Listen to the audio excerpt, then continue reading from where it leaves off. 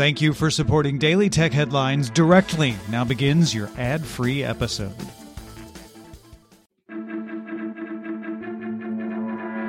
These are the Daily Tech Headlines for Friday, December 6th, 2019. I'm Rich Straffolino.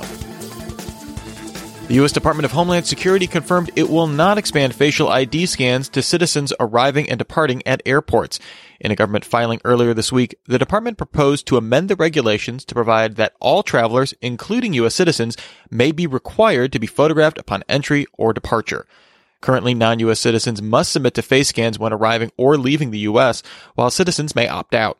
An agency spokesperson said the change was initially considered because having separate processes for citizens and foreign nationals created logistical and operational challenges that impact security. At Qualcomm's Snapdragon Summit, the company announced the Snapdragon XR2 platform, a high-end AR/VR platform that offers double the compute and GPU power of the XR1. The XR2 supports 5G for low-latency experiences over fast data connections, supports 8K 360-degree video playback, and can output to 3K by 3K per eye displays running at 90 frames per second. It also includes a vision processor that supports up to 7 cameras for tracking and a dedicated AI engine for object and voice recognition. 5 OEMs are developing headsets on the platform.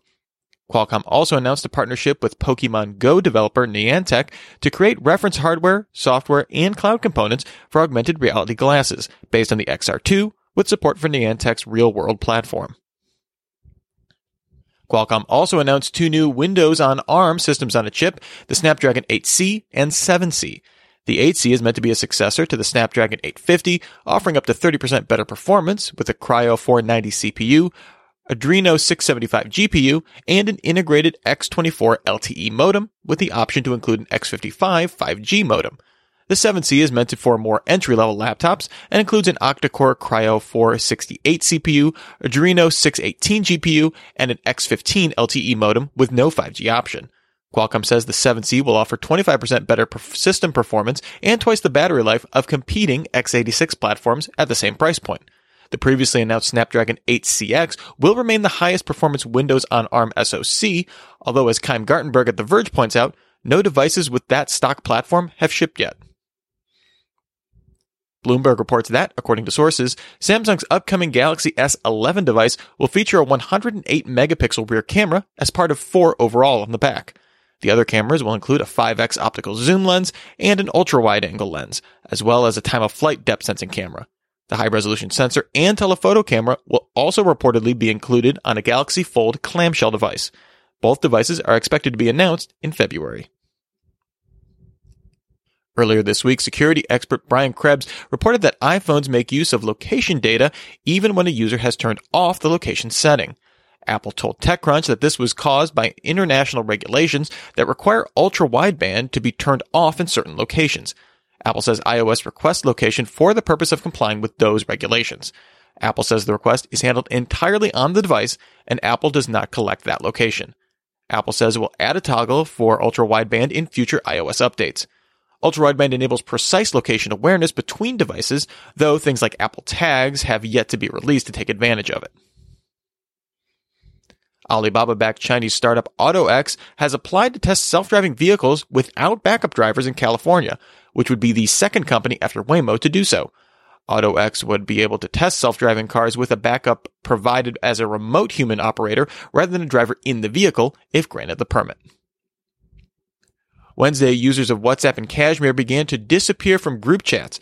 BuzzFeed News reports that the reason is that India shut down internet access in the region 4 months ago, and many users are now subject to an inactivity policy that removes a WhatsApp account if a user does not log in for 120 days.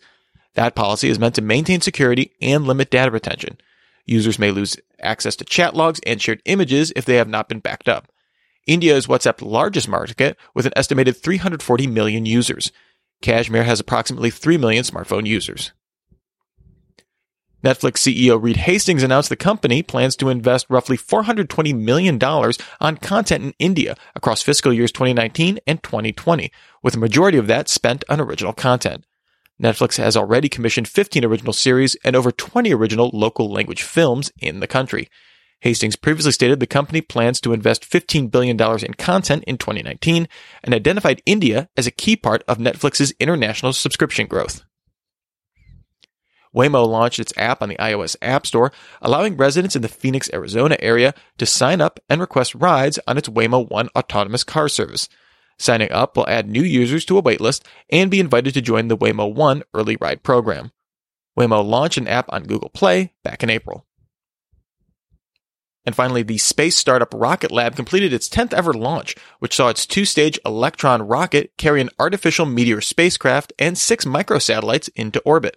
The launch also saw Rocket Lab test a new guidance system as an initial test to orient the booster for re-entry, with plans to eventually reuse the booster. Unlike SpaceX or Blue Origin, the plan isn't to vertically land the booster. Rather, Rocket Lab plans to use helicopters to capture first-stage boosters under a controlled fall.